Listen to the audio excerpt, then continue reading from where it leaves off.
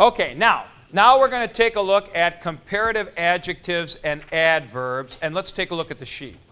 Number one, it is important to get the basic rules for making comparative and superlative forms of the adjective and to know the very common irregular adjectives. Now, I'll get to that in a second. What are comparative and superlative degrees of adjective?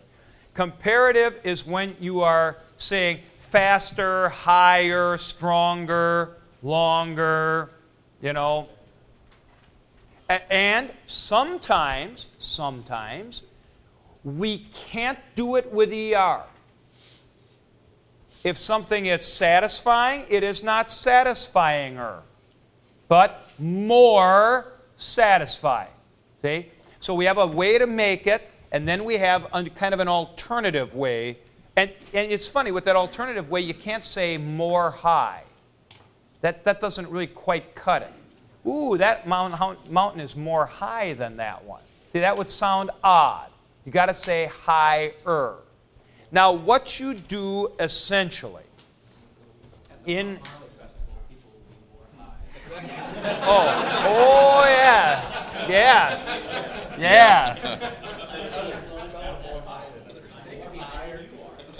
All right.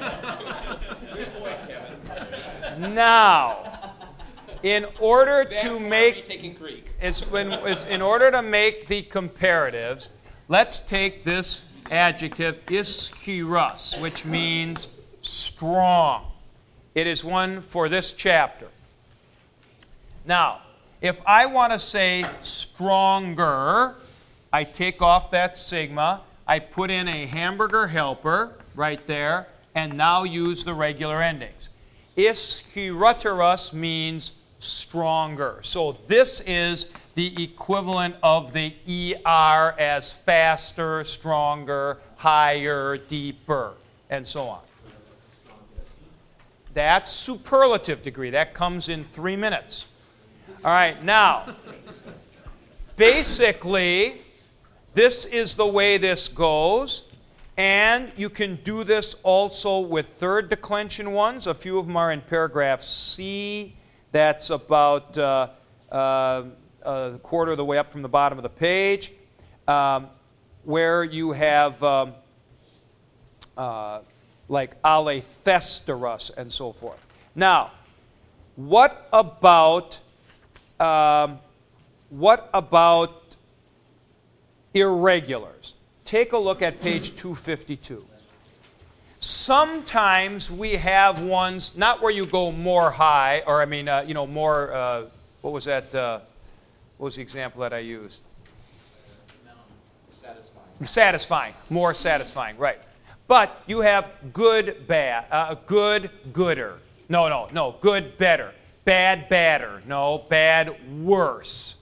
So in those cases, there's an actual irregularity. It's strong, so to speak, because it'll change to a different word.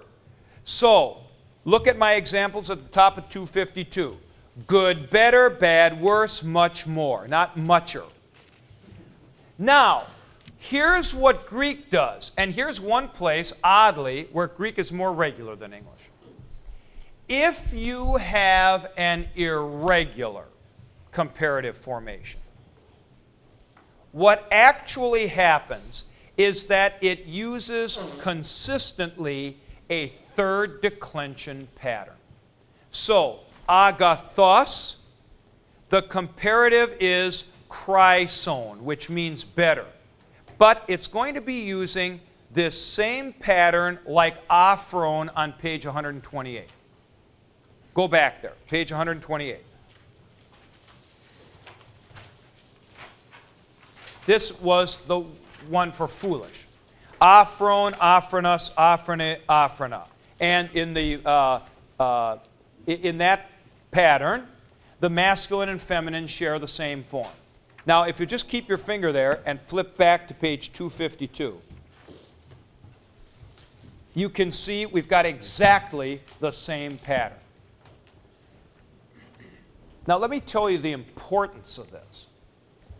This means that while you weren't able to predict going from agath of agathos to Christ for Chrison, once you have the step, there's nothing all that unusual in its irregularity because it will use this third declension pattern. So take a look, please, now to page 254. Now, this is very, very important, and some of this will be on the final.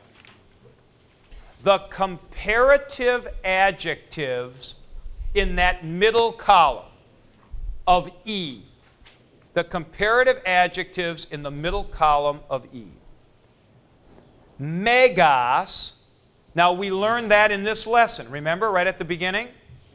Maidzone means bigger. Polys is much. Plion is more. Agathos is good.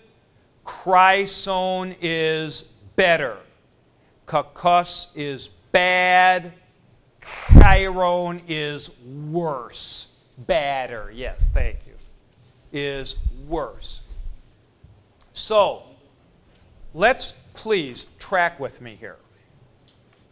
What is the way in which we decline these? Maidzone, plion, chryson, chiron. Like 252. Flip back to 252. All four of those go like that paradigm a third of the way down the page, chryson. They're all, so if I take the first one, maidzone, maidzone, maidzonos, maidzone, maidzona. The second one, plion, plionos, plionim, pliona. See? So this thing on 252 is the pattern for the comparatives that are irregular. And I just want you to look at the four that I put there. When I did this chapter, I thought, I'll just put the four that are the big time ones.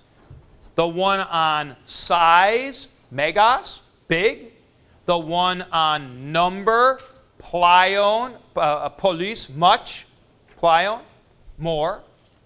Good and bad. Those are kind of your four basic adjectives.